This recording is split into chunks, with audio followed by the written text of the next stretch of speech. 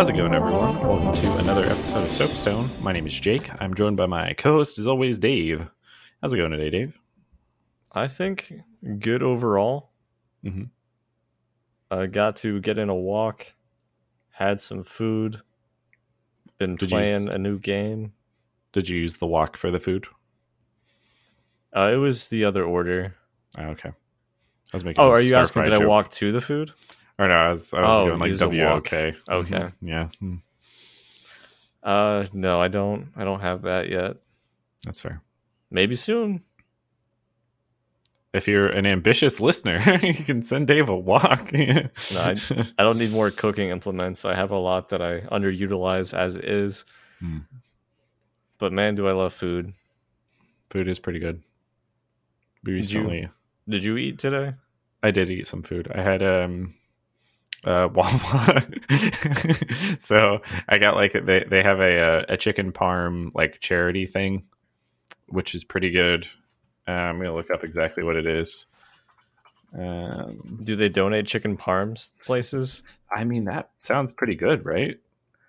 I don't know how else I'd interpret that. It's like I buy chicken parm, they donate a chicken parm somewhere else as well. Whatever you don't eat of the chicken parm gets donated. Yeah, I don't know exactly what this product was now that I'm looking at it. Because it doesn't like I look up charity and the articles are from 2 years ago. I'm like, probably not that actually. But that's all right. It was pretty delicious though. The chicken parms are good. And we got 2 of them. It was a good time. Nice. It's less interesting than like actually baking or talking about baking. We made mochi cake, which was a lot better once it was cold. Not eating it hot, I think, helps the gelatin type of texture to be a little less repulsive. I cannot imagine hot mochi. Yeah. Well, so like recently I did try, is it Dan? It's like rice balls on a stick, essentially. Ooh, that sounds pretty good. So I wasn't super crazy about it. It was more so the sauce with it was nice because it was very teriyaki umami in that family. Mm-hmm. But teriyaki's good. Yeah. Umami is usually what I say when I get teriyaki also. So. Umami. people have stopped inviting me places. But like it was just kind of a plain rice ball on its own. Mm-hmm. And I mistakenly just kind of put the whole thing in my mouth. And then like I tried chewing and my mouth was like, bro, we need to start breathing through our nose. We fucked up. So maybe if it was flavored, because like it was kind of like hot and fresh. Hot and fresh out the kitchen. I'm not doing this right now. No, okay. That's fair. But I am thinking about the lyrics as I'm trying not to say them because it was like a cultural thing in my youth. But umami roll in that body. Got every man in here wishing. But yeah, I like rice stuff, but I feel like it needs either like a sauce or it needs to be flavored as a part of what it is. Oh yeah. Mm-hmm. Yeah. I'm not just eating plain rice. Putting some sauce on that shit. It's got to have sauce or something. I do like rice as the carb though. Protein plus rice is probably a pretty good time with some sauce. That makes up a lot of dishes, and they're usually pretty rice. Good. Teriyaki, yes. And we'll throw in broccoli so you'll think it's healthy. It's got that green color. Just spray paint the rice. So. Oh, I thought you were going to go the chicken. I was like, rice is probably better. Green chicken and rice. It's like off-brand Dr. Seuss. Yeah. Now I'm thinking about food stuff. I think for dinner, I got some patties, beef variety, right? That I might try and cook up on a pan. Maybe put one of them in a roll. Ooh, interesting. But not make 2 burgers. Because carbs. Right. Carbs are mostly what I eat. It shows. No. That's why we do an audio only podcast. Rolling to this episode of the Soapstone. The Blob. The hardest part is just getting Jake to a physical location where the mic can reach him as he's still on the toilet. Oh, that's not a pretty image whatsoever. No, for the sake of the joke, I'm imagining, you know, those over the top stretch arms where like the joints kind of ladder out and in. Mm-hmm. It's like you do a fully extended grabbo arm, but it's with the mic, and it's like going through like rooms and hallways. Oh, that's terrifying.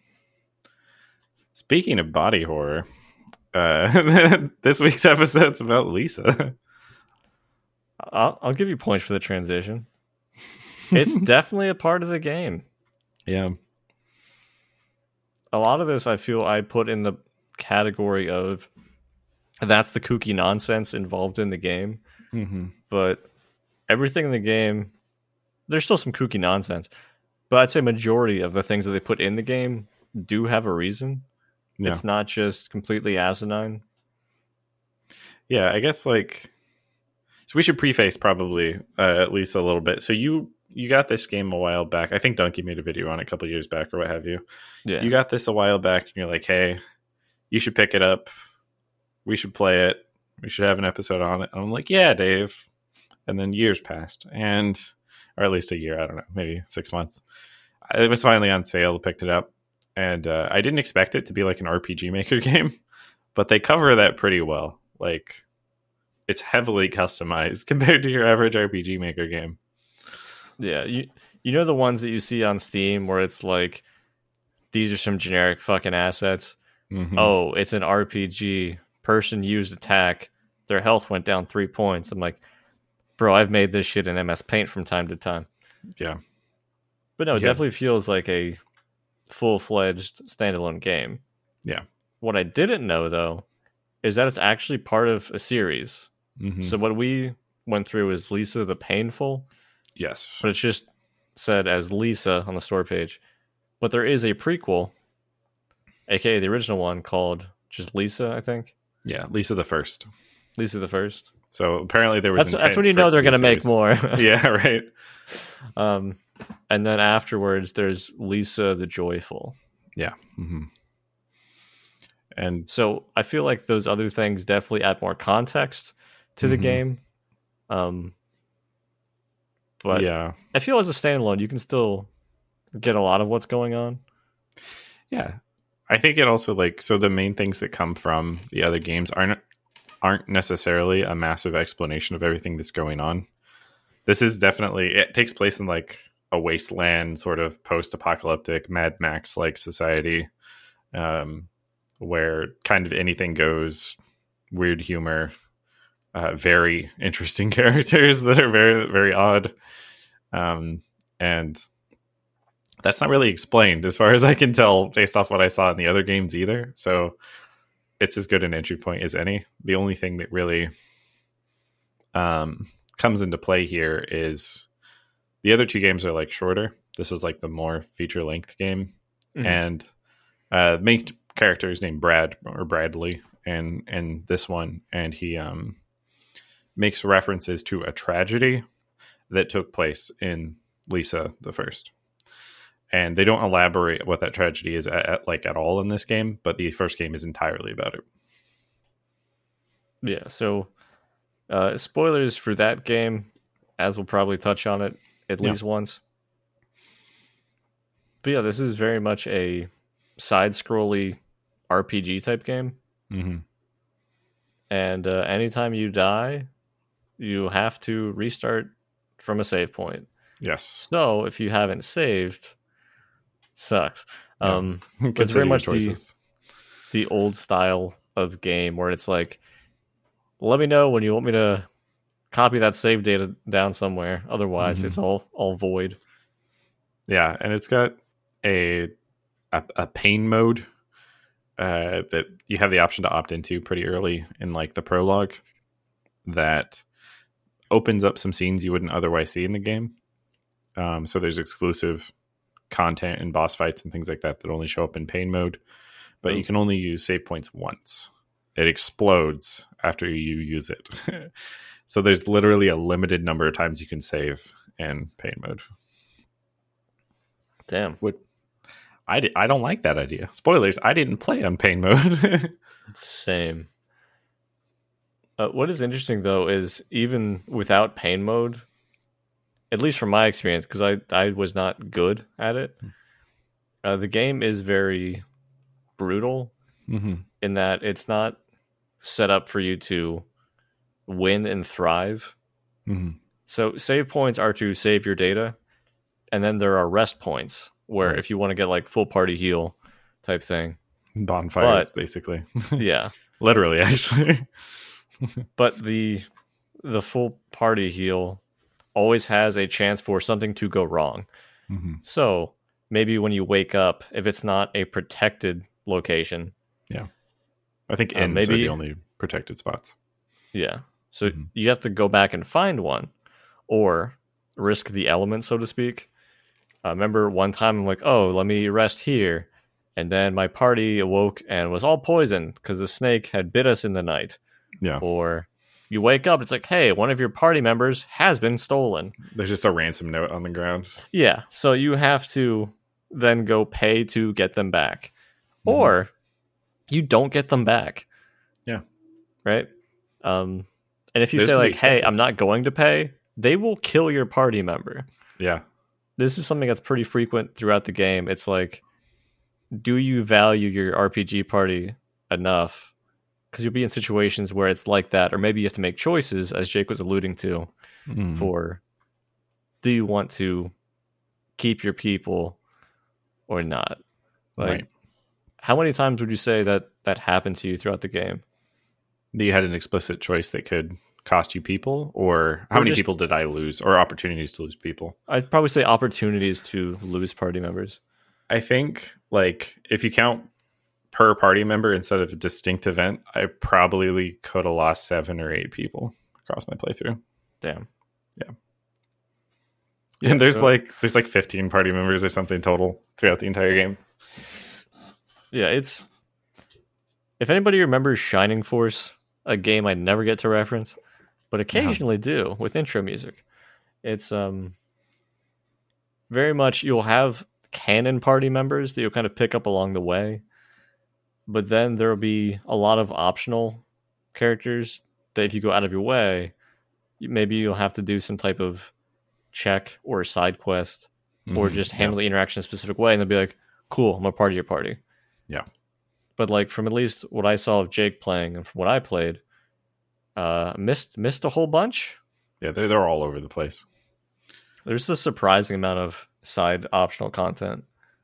Did you opt into a whole lot?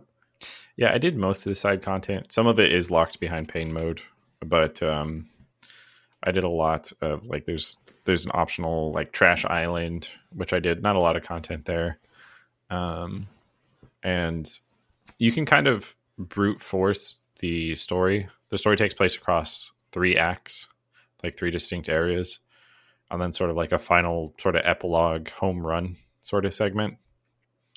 And there's a lot of side paths and things like that that could lead to gear, party members, optional boss fights, things like that, which is cool. I like that design.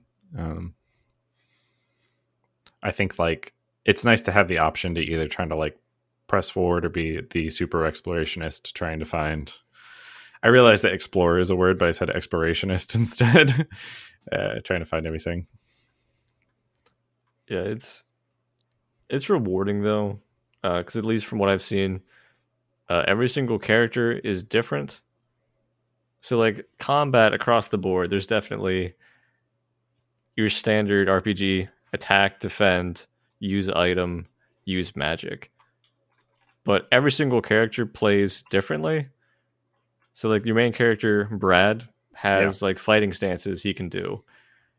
And when those fighting stances, it essentially equates to an ability if you input the right commands. Or you can select the skill directly, which I think is less damage. Right. Is that the trade-off? Yeah, because if you manually input the like, because I think keyboard's the default. If the combo is like ADDS or something like that, then you would do damage for every input ADDS, versus if you pick it in the skill thing, you only do the damage for the final skill. Gotcha. So you get all of the preceding hits if you put it in manually.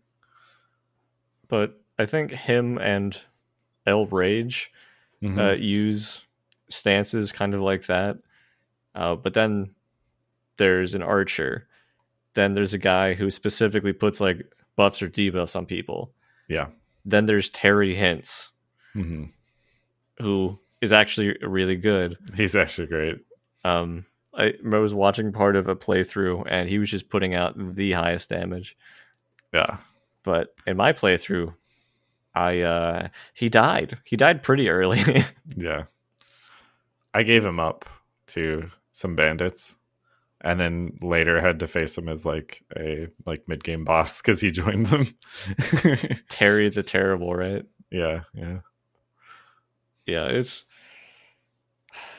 I don't know, it's really unique as far as all the combat stuff.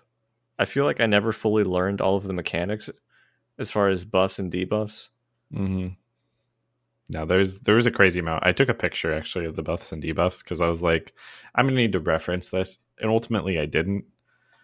But there was a bunch that stood out. There's like that are non-RPG normal, like crying is one, which is like, it's like a debuff, but it like can help you generate TP if your character has the option to cry like at will.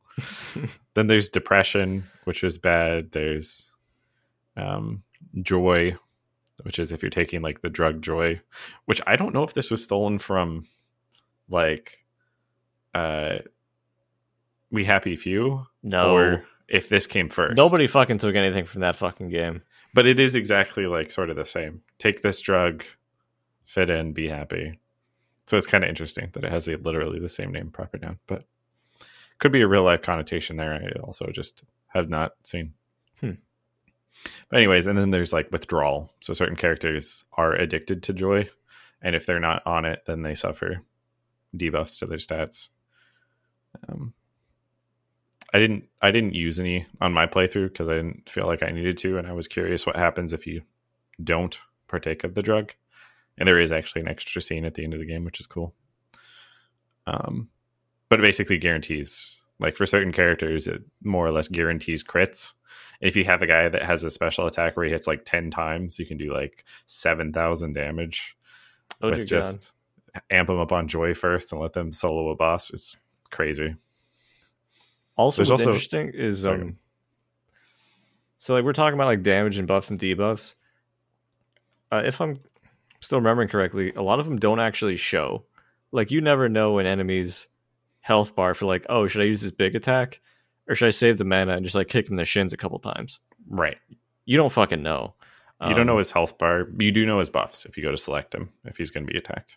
Okay. So the there's little icons for him. So you would have to know what the icons mean though. Yeah. But like if somebody is stunned, for example, or knocked down, or possibly flammable, and you then get to set them on fire, cool. That's good stuff to know if you want to optimize. I actually found, so I was wrong. There's apparently 30 possible companions, but a lot of them are kind of hard to find. I don't know if all of these were for this middle Lisa game, Lisa the Painful, either. But my favorite companion, I think it's Birdie is his name. I'm pretty sure it's Birdie.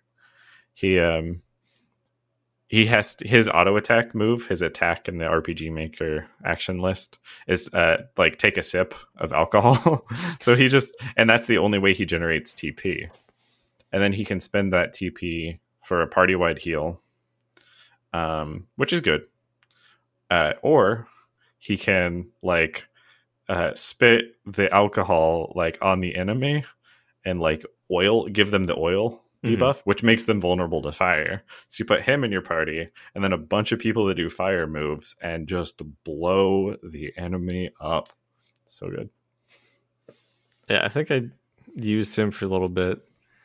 I just like, because he's very much he's like the town drunk, but like from the pioneer days, like that guy you'd see in like the old Western movies. You're like, oh, it's that guy.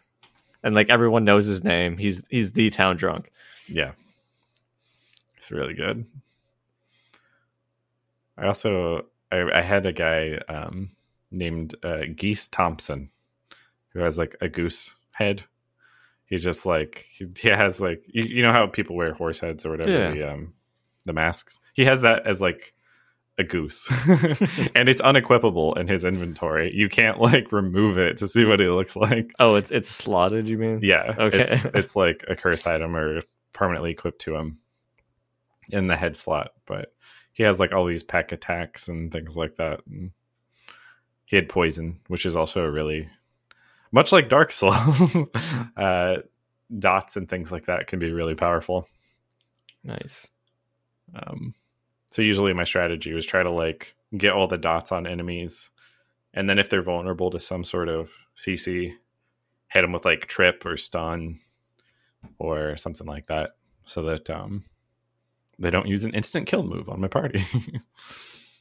Yeah, there's definitely some enemies that are more difficult, but it's really hard. Again, it's very hard to gauge what's coming at you until you get hit by something.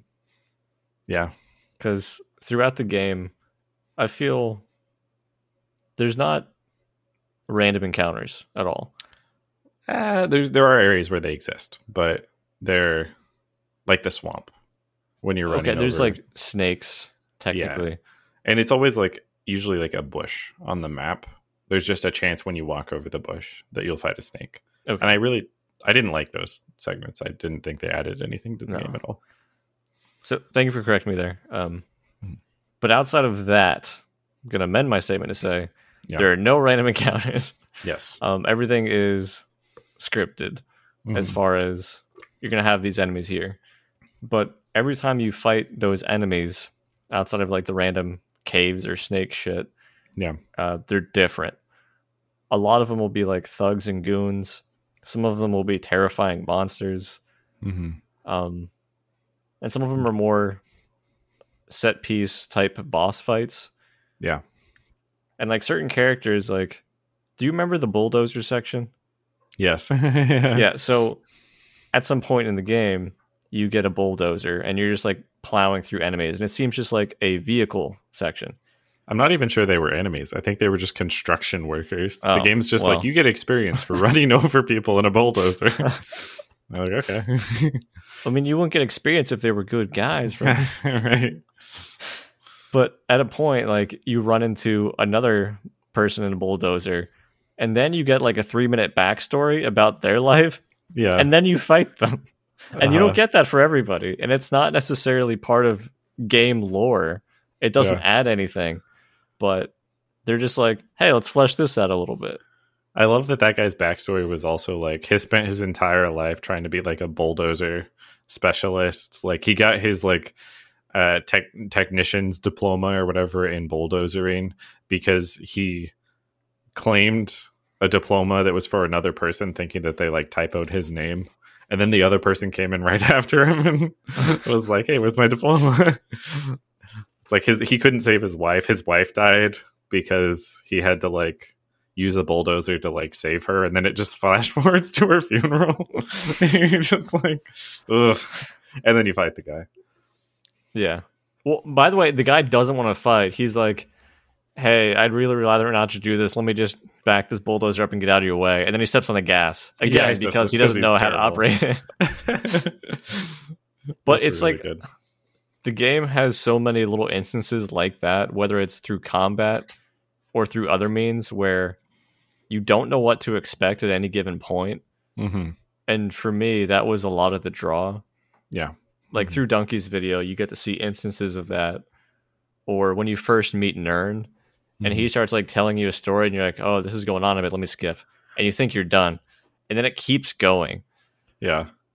Or when you walk away. Where you try and and he's like, oh, you're walking away with the posture of someone who wants to hear more of my story. And then just goes into it. Yeah, like the writing is just really good. I feel like a lot of it I appreciate more so of the comedic sides of it. Nern is actually relating hilarious to everything that's dark and crazy. Because Nern almost tells you actual story plot about like the before times or what actually happened. He mentions like the white flash, which you barely ever get references of, where like all women vanished from the world or died or something. But he just derails into his own personal stupid story, and he keeps swearing at his wife and then saying God rest her soul. It's really good. Yeah, there's so many like little pockets of things like that. Mm-hmm. Do you have any specific favorites? I mean, mentioning Nern makes it pretty good. Terry Haynes is also great. I know we referenced him a little bit, and just his whole back and forth with encountering him later with like the changed name, and he's no longer trying to give you hints about all this is good.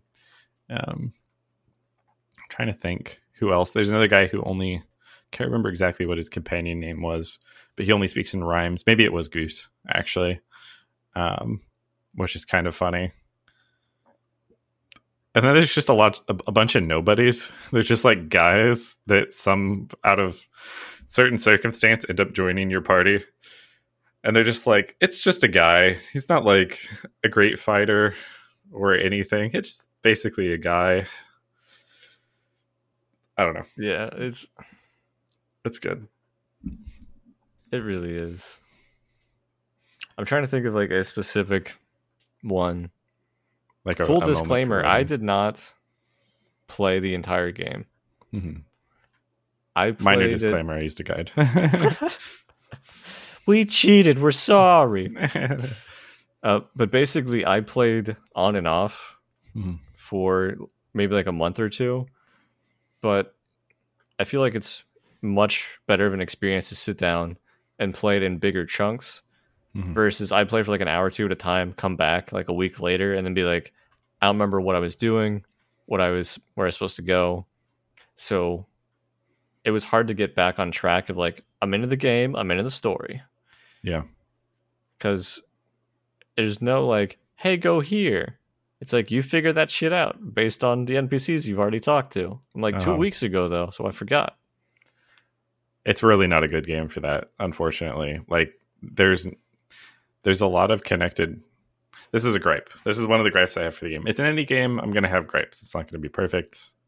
Not that AAA games are gripe-proof and are perfect either, right? But tons of areas are connected by caves, and that's fine on its own, but it just kind of does add to the length of the game, and it does make it really hard to spatially keep track of how all these areas connect with no map. And the game has no map. So you enter an area and it's like, hey, there's 5 exits and they all go to caves. You're like, what am I going to do here? Right. Maybe you got to do the old King's Quest strat. Do you remember the days of King's Quest? I didn't play, but I'm familiar with it. What are you thinking? In King's Quest, I think it was 7, there's a sequence where you have to go across the desert. By the way, they all look the fucking same. All of the tiles you go through. And you don't really have any reference. You just kind of have to plug and play, figure that shit out. So I remember like writing down on a piece of paper, like I went right, and then I went right, and I went up. And then it's like, it's literally just trial and error, which I don't usually like in games so much. That seems fair. But I mean, like, you could write down, this connects to here. Right. I did play it through in like fewer sessions. I think I finished it in like 3 sessions or something like that. And I got more interested in the game the longer it went on, which is kind of reverse. You know, the game should try to pull you in pretty early, but I don't know. It started to grow on me a little bit more as I continued to play. And then I didn't have as much trouble remembering areas. I'm like, okay, I'm pretty sure I go through this dark cave through this place, and that takes me out to this other area, and then whatever. But I can't imagine playing it in like single-hour chunks or 2-hour chunks over a long period of time, because I would lose all of that context. I heavily goofed. Heavily goofed. Yeah. I guess we haven't talked at all about the story, which the game does explicitly like hit you with at the beginning. They're like, narrative sequence. Go. Right. Do you want to? I'm fine delving in. Yeah. Yeah. So you play as Brad. And when you start the game, this is all post the White Flash, which was some catastrophic event. But there's no women anymore. It's very much a lot of guys in the Badlands. So you find a child, which kind of implicates that there must be a lady somewhere. Because how'd this kid get here? Because like when you started the game, like when you have flashback sequences to the before times, it's been 20, 30 years, right? So finding a kid is like a huge fucking deal. Yeah. So you as Brad, because of the previous events in the first game, you feel responsible and you want like a second chance to redeem yourself. So you're like, oh, I will take care of this kid. Yeah. And then you find out that the kid's a girl. And you're like, oh, this could be bad. Right. Because all guys, no women. Yeah. So he becomes very protective and fatherly, and him and his friends for a number of years hide and protect the child and like take care of it. Yeah. And like then, straight up, like they dig out like a tunnel or a hidden room underneath like his house where she lives and grows up and makes wall drawings and stuff. It was basically 4 men and a baby. Yeah, it's 2 guys, a girl, and then other 2 guys, I think was the show. Yeah. People, yours is I don't know if 2 guys, title, a girl in the pizza place references still land. 2020, 2021. No, you can say pizza place. I'm like, I gotcha. Yeah. But basically, like you see from like the early sequence, because she's so sheltered all the time, she wants to get out and like explore the world. She's very much kind of trapped inside. So I think one day you as Brad, who's still like coping with all the events of the before that we don't really know too much about, he goes off to take the drug Joy kind of away from the house. And it makes you feel really good. And in game, it makes you essentially invincible in combat. Yeah. Where you just don't take damage and you have better chance of crits. But when he wakes up, he meets Terry Hintz, our boy Terry, and then he goes back to the house to find like one of his friends who is dying, and then nobody else is there. Basically, some people came and took your effectively adopted daughter. Buddy. Yeah. Which is a funny name for a girl, but whatever. Well, he first calls like, hey, it's okay, little buddy. So it just became Buddy because he didn't have a better name. So the overall plot is you trying to find and rescue Buddy. Yeah, it's Taken. The movie. Yes, the movie. The movie Taken, yes. So yeah. Yeah. I was just going to say, like, there's a lot of this preface is to like their relationship. Like he makes a mask for her so when they go out that she won't be known as a girl. And like it really focuses on the ways that he cares for her kind of in the opening, which I think narratively is cool because this all gets reinterpreted later. It's all like, oh snap, looking back on that, him not letting her go out like at all unless it's for these like supervised walks and things like that. Yeah, she wouldn't interpret that well, would she? Stuff like that. But yeah, it's a plenty good motivator to get out there and explore the world. Yeah. Just to give Brad's thoughts context, the reason he wants to protect her and from everybody, because she is the only girl, he's worried that she's going to be used by men to essentially repopulate the world. Yeah. And he's like, she's just a kid that shouldn't be like chosen for her, et cetera, et cetera. Yeah. So he's very much driven to find his daughter to like get her back, make sure she can still be protected. Yeah. So that's his whole thing.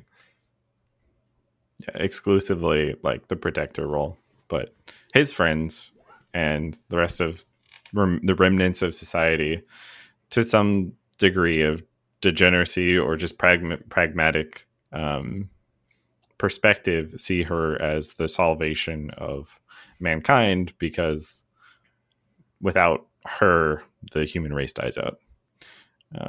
Yeah, I And would that's say a a perspective handful of people think that, though. Yeah. I feel like in the Badlands, there's a lot more degeneracy. Mm-hmm. So, like, one of the side characters you can pick up, everything that we're talking about is fairly early on, so I don't mind mentioning it. Yeah, I mean, I'm probably going to spoil Yeah, stuff later anyways. but This do you is an old remember game. when you pick up Fardy? Yeah. So you go into this building and you see all these guys on the outside trying to like get in. It's like, oh, there's a girl in there who like we can have sex with. So that seems very much their driving motivator. Mm-hmm. But when you go in and like fight through some people, you find the girl they're referring to, and it's just like an old fat truck driver guy who had a wig on. Yeah. Mm-hmm. And then when you pick him up and he joins your party, he has one move which is called Cry. Yeah. So that's a lot of the people who you meet are very self-serving in that regard. Mm-hmm. But later on, you find out your friends who you've known since childhood are kind of like, hey, she should deserve to like make her own choices and be known. She should be made known of what her options are. Right. Mm-hmm. Which is something Brad's not willing to do whatsoever. Yeah. He wants to protect her completely. Protect her at all costs. Yeah. So he doesn't want her making a choice that could hurt her, or he doesn't really want her to make the choice, honestly. He's so protective that he wants to make the choice for her. Yeah. And yeah, I mean, you spend almost the entirety of the game chasing after, trying to catch her. There's a couple different like main groups that you interact with. One of them is like Rando's crew, and Rando's like, he's kind of like a Sith Lord or something. He's got like a black cape and a red mask. And I think the first time you run into him, you literally run into him, and that you just completed a motorcycle segment. Yeah, you crash into him, and then he apologizes to you, and then gives you rations. Yeah, like 8 rando rations. Those are full heals. Yeah, it's kind of nuts. But again, it's very uncommon for Badlands type characters to be nice to another individual. Mm-hmm. But his he crew literally says, yeah, his crew does not necessarily feel the same way. Like after he leaves, they're like, you kind of just took our fucking food. Yeah. He's like, you don't deserve his kindness. And then they attack you. Yeah, Rando's crew, which we don't know too much about them as we go through. Mm-hmm. There's Buzzo's group, who are like the smiling mask guys. Yeah, and he's real serious. Yeah, he's basically a sociopath who every time you encounter him forces you to ingest the joy drug, mm-hmm. and then does something horrible. Like we were talking about options before. There are mm-hmm. times where it's like, hey, do you want to lose these party members, or do you want me to remove your arm? Yeah. So like when you move your arm, it literally gets removed. You have some of like your move set as no longer an option, because it's not like you can use that arm for anything. Yeah.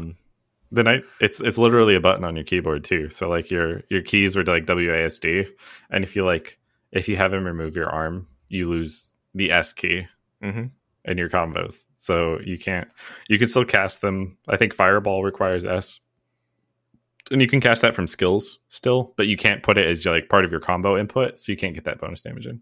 Yeah. That's really cool as far as a consistency thing, that they're like, this arm actually does have a purpose. Yeah.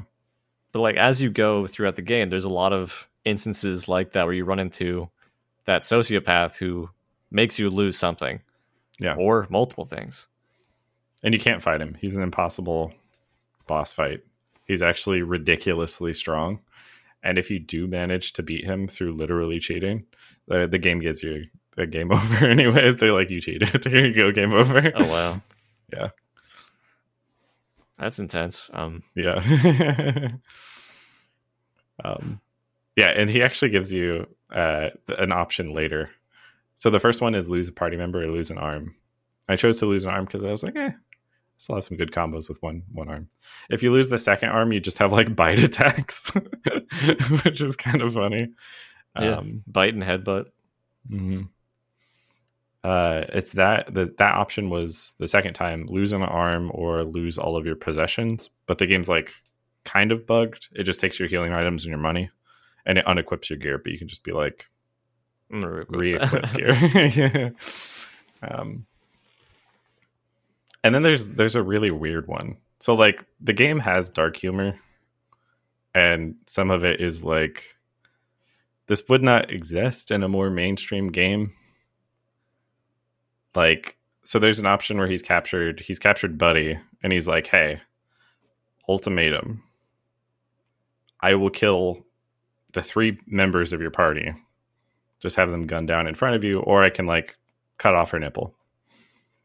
And that's weird. That's weird for me to say now in the podcast. It was weird when I played the game. And rest in peace, my party members, because I make weird decisions, and he's disgusted if you make that decision. Buzzo's just like, I think even less of you. You know, you can make no sacrifices. Yeah, I like that the game goes into heavier shit. Like, you know, from flashbacks, like your dad was an abusive piece of shit. Mm-hmm. And that probably influenced a lot of your formative years. Yeah. But also, like, you're killing people constantly. Yes. So you're not averse to violence really at this point in the game. But like, you still feel a paternal nature towards Buddy. Mm-hmm. So I like that they tie in like, hey, again, it's just a game. So do you want option A or option B? But from a gameplay standpoint, this won't affect my party at all. It's this child character will have part of their flesh removed. Yeah. Mm-hmm. Or like I lose my actual party. Yeah. So it becomes like how much of this is still gamified? We're like, well, this is going to hurt my progression versus, am I actually just a shitty person? Yeah. Yeah. And that's how the way Buzzo presents it too, is he's just like, he actually confirms with you after you make the choice. He's like, you're seriously making this decision. Like, this is just a flesh wound versus the lives of 3 men. And you're just like, yeah, go with it. It's like, I hate you so much. And he's like, all right, shoot them, and moves on. So you killed your party there? Yes. Yeah, I did. Because I was just like, I'm not these guys are all weirdos, and I know I have a bunch of party members. Let's see what happens, I guess. The other option was more uncomfortable for me, and I guess this is the trolley problem. 3 guys on one rail versus a nipple. And like, that's a very classic trolley problem. Right? I think we all went over that one in school. But it's like, Buddy's also like not that old. She's got to be like 10, 11, 12, something like that. Like, not, it's hard to tell exactly how old everybody is. And she's wearing like a parka or something, and there's like a short character overall. Yeah, this is all like sprites and pixel art throughout the whole exactly. game. So you can't really tell, but you're just like, that one feels more uncomfortable, right? To me. Yeah, it definitely does. But again, it's like that level of attachment and humanity versus, like Jake said, like you do have benched party members. So like he would lose his current party, but then he could reform his party, be like, who else is still alive back there? Who's the B team? And like, yeah, and like swap them in. Yeah. The game really doesn't pull any punches as far as like, usually in games, your party's very much with you. And this one, they're of a much more transient nature. Like, the idea is actual loyalty is really rare. And sometimes if you're like camping, like out in the open, not in an inn, one of the random events you can get is just people desert you. They just leave. They just go back to whatever they were doing, and they're gone from the game. And that kind of, I think all of that kind of fed into that decision being a little bit less insane on my part as a justification, I guess, for letting 3 party members get gunned down instead of having Buddy be injured. But it's also definitely the choice Brad would actually pick based off of his options in the game. His whole modus operandi is, I don't want Buddy to be hurt in any way, shape, or form. I want to protect Buddy. Mm-hmm. So other people are kind of more of like a means to an end. So like the reason he has party members is like to help him kill people to get to his goal. Yes. More so than anything else. Like there's no point in the game where it's like, oh, remember that one thing where everyone's hanging and drinking at the bar? What good times we had swapping stories about the old days. No, you don't have that.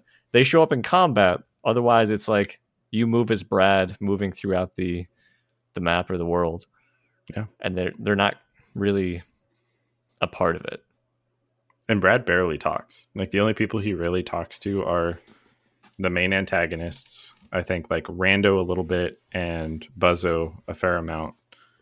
And then the friends that he grew up with that ultimately like left.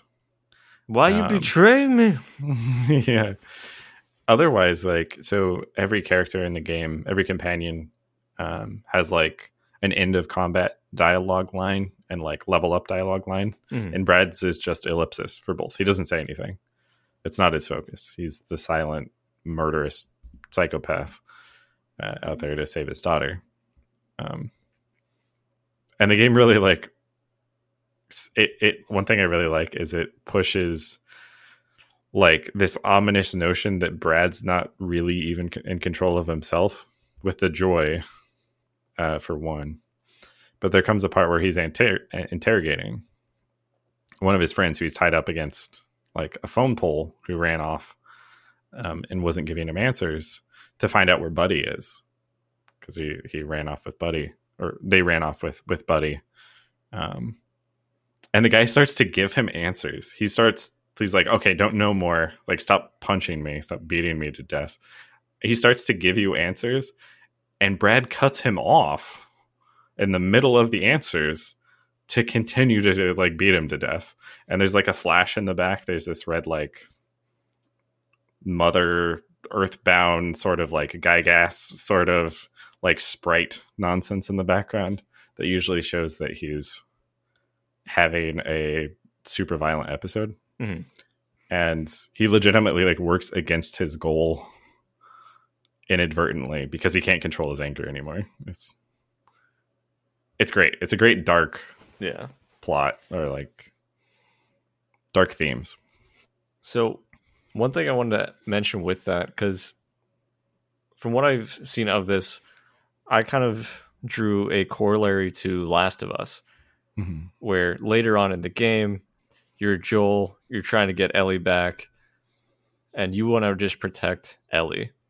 But they're like, hey, we gotta, sacrifice for the good of humanity. And you're like, but what if I killed everybody instead? Yeah. And that's very much kind of what Brad's whole thing is. But in both cases, you're very much, if you want the game to progress, you have to go through that. So you have to kind of injure your friend there with that violent episode. Yeah. And other friends later on as well. And then at a point, even like your whole party is like, hey, listen, it was a good run, but I feel like what we're doing is kind of crazy. We should just let her go, be free. And then you fucking fight your party. Yeah. And they don't fight back. Like they're just sad. So like, what are your thoughts on games, or at least with this game, mm-hmm. of having to go through with like, this is what my character's doing in the game? Right. I think you gotta earn it a little bit. Like it would be frustrating. I to qualify that, it would be frustrating if playing as Brad, you got like to the end of the game and he fights his party, and because for me at least, I don't know if it works a little bit differently depending on your choices, but for me, like my party was just like, she is the future of humankind. Like you can't kill everyone who is thinking rationally here, and then they actually like fought me. And if that would have happened, but I felt like I couldn't understand the stance that Brad was taking, and didn't have any like empathy for what Brad was feeling in this case, it would have been frustrating, right? Nobody likes to like kill off your party for no reason. Like that would be terrible in a game. But Brad like does so much foreshadowing to lead up to this. He leaves his party behind, right, to go off and try and save her himself. And when the guy that was literally helping him get across this body of water, he like has a little fan and he's like blowing the fan to like generate propulsion for the boat. When he's like, oh no, like I'm here to like have sex with her, Brad kills him like instantly. So Brad's like motivation at this point is completely ingrained in the character, and his psychosis and his willingness to kill like his own party makes complete sense by the end of the game. So I feel like it was completely earned, and that's important. Okay. So you think like the build up as the character made sense to justify that? Exactly. Yeah. Like he sacrificed everything else to get to Buddy. Why would the people that have helped him get here be any different? Right. Yeah. It's a dark thought. It's a really good way to put it. It's Brad. Yeah. It's kind of slow as it goes, but like you do lose an arm. Spoiler, you end up losing the other arm most likely. If you choose to give up the other arm. And then like you're losing party members. Like all this bad shit's happening to you throughout the game, but like you and the character are still driving forward. Like it can't all be for nothing. And also like I have to protect Buddy. Yeah. He's basically, Brad has a Terminator sort of moment toward the end of the game where he's just like pushing through 30 guys all attacking him. And he's literally, the animations, we didn't talk really about the animations and moves and things. They're kind of silly, especially like El Rage, where he kind of like just throws himself at the enemies. And that's what my Brad was doing at the end of the game too. He's just like running past, like just like trying to body these groups of enemies and then sliding across the ground while being lit on fire to trip them. And it's the stupidest stuff. That's the dark humor though, is it's at odds with what's actually happening, right? Yeah, the game's really good at having it in a style where it's kind of, I guess, reminiscent to Earthbound, where it's very out there. It's not like, oh, this is standard RPG setup. It's like, I kind of see what's going on, but maybe you have some janky interactions, like rolling. Also, the music is really good. Out there. It's really good. A lot of it's like really fucking catchy, but you're like, what? Like, I don't know if you remember the music from like the Fitness Club. Oh my gosh, I immediately thought of the Fitness Club. Yeah, I'm probably using it for the intro. I'll be honest. Yeah, like they just have stuff like that where it's like a little bit chaotic. So you're not. It's not. It's not like this constant oppressive, like this is the dark mood we're going for. Yeah, it's like the janky interactions and experiences along the way interspersed with like, here's some pretty deep, heavy plot. Yeah, I think they do a really good job of balancing it to get to that point. It kind of reminds me of like the tone of old Fallout games, where it was just like, this is a Monty Python sketch dealing with really dark themes or something like that, right? It's like there's hilarity on top of all of this, but you have to like separate, in order for you to really appreciate the hilarity here, you have to separate your mind a little bit from what's happening underneath what's like presented. Like the underlayers of what's happening are disturbing, but we're going to put jokes on top of that. So like have a good time with it. And that's the game basically. And without balance, it just becomes Requiem for a Dream, and who wants that? Exactly. Like I read I read up on Wikipedia once I was done with the game, and a lot of the underlying themes of the series are very dark and disturbing. But the game's not 100% that. There's moments of levity and hilarious jokes and great writing. And that just makes it an engaging experience where it's not like completely tonally consistent all the way through. Weird stuff's going to happen and it'll be funny and terrible. Yeah, it was a very good but unique experience from what little I played. But like from what I watched Jake play and like the playthroughs I've watched, I still like it overall. Yeah. I don't feel the need to go back and play through it to have that exact experience, but I still think it's a worthwhile experience. What are your thoughts? I think like it's a game this is gonna suck. It's a game I kind of like appreciate a bit, and I enjoyed the segments of the story that kind of like pulled me in. And then there's like all of this crap with like random encounters and like spending time going through caves. And like I think there's enough time spent in the game where you're not interacting with the superior writing or some of the more interesting boss fights, where overall I don't know if there's a specific person I would recommend the game to. It's basically what I was going building up to. Like, but it is still really cool for the world building and story. I guess if you could stand like RPG Maker games, and you're like, if Undertale or something like that hit 200% for you, and playing like a more classical standard explore a lot RPG can get you to like 100%, this one will get to 100%, and you should pick it up. But you do have to be ready for that kind of old adventure style game. I need a pipe. Farm Shadows. Where's a pipe? Go find it. Okay. Yeah. It doesn't rise quite to the level of like point and click nonsense. Like just combine all of these pieces together, but very much you don't have the thing, go find the thing. Yeah. And Farm Shadows in the pitch black cave. It's like area 1, it's like, or area 2, really early in the game. Best place to farm in the entire game. Do that, and everything else is a good time. More handleable, at least. Yeah, I think if anybody likes to persist through RPG type games, it's probably worthwhile.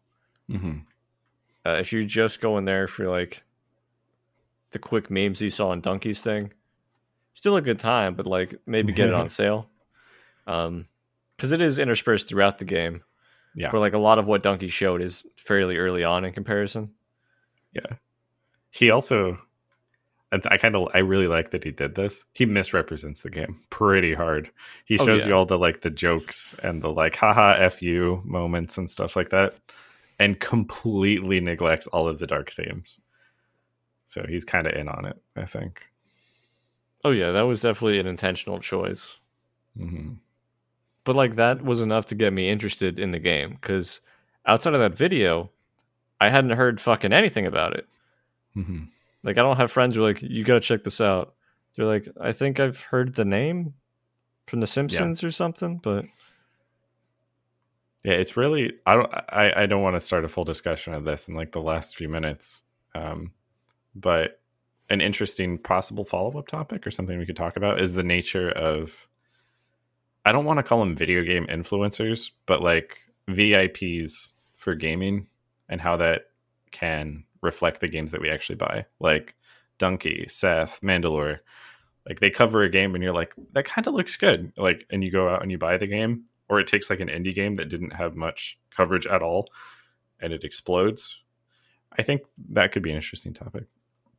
Yeah, I definitely get it more so from that, or from like you or other people who I play games with, and like I trust your opinion on games. Right. We have similar interests. I consider myself something of an influencer, obviously. You know. Oh my God. Check out Jake's Instagram, please. Yeah, I don't have one. But yeah, I'm always gonna take somebody's recommendation if I know and trust and like them, over just some random person's word of mouth. IGN gave this a 9. You're like, oh great, I guess I'll pick it up. A good thing it doesn't have any of those water levels. Oh, thank God. Ever since Ocarina of Time, never the same. Yeah. Anyways, I digress. That's a different episode. What about you? You already said you would recommend this to people who liked RPG type games. Do you have any final thoughts, words of wisdom for the audience, for our dear listeners? No. As always, no. I don't actually think I do today. That's good. All right. Stay healthy. Take a walk. Make food with walks. Play some games. And let us know if you have any ideas for future episodes. You can send those in at soapstonepodcast@gmail.com, or you could join the discussion on Facebook at facebook.com/soapstonepodcast. And as always, we'll see you in the next one. Have a good day.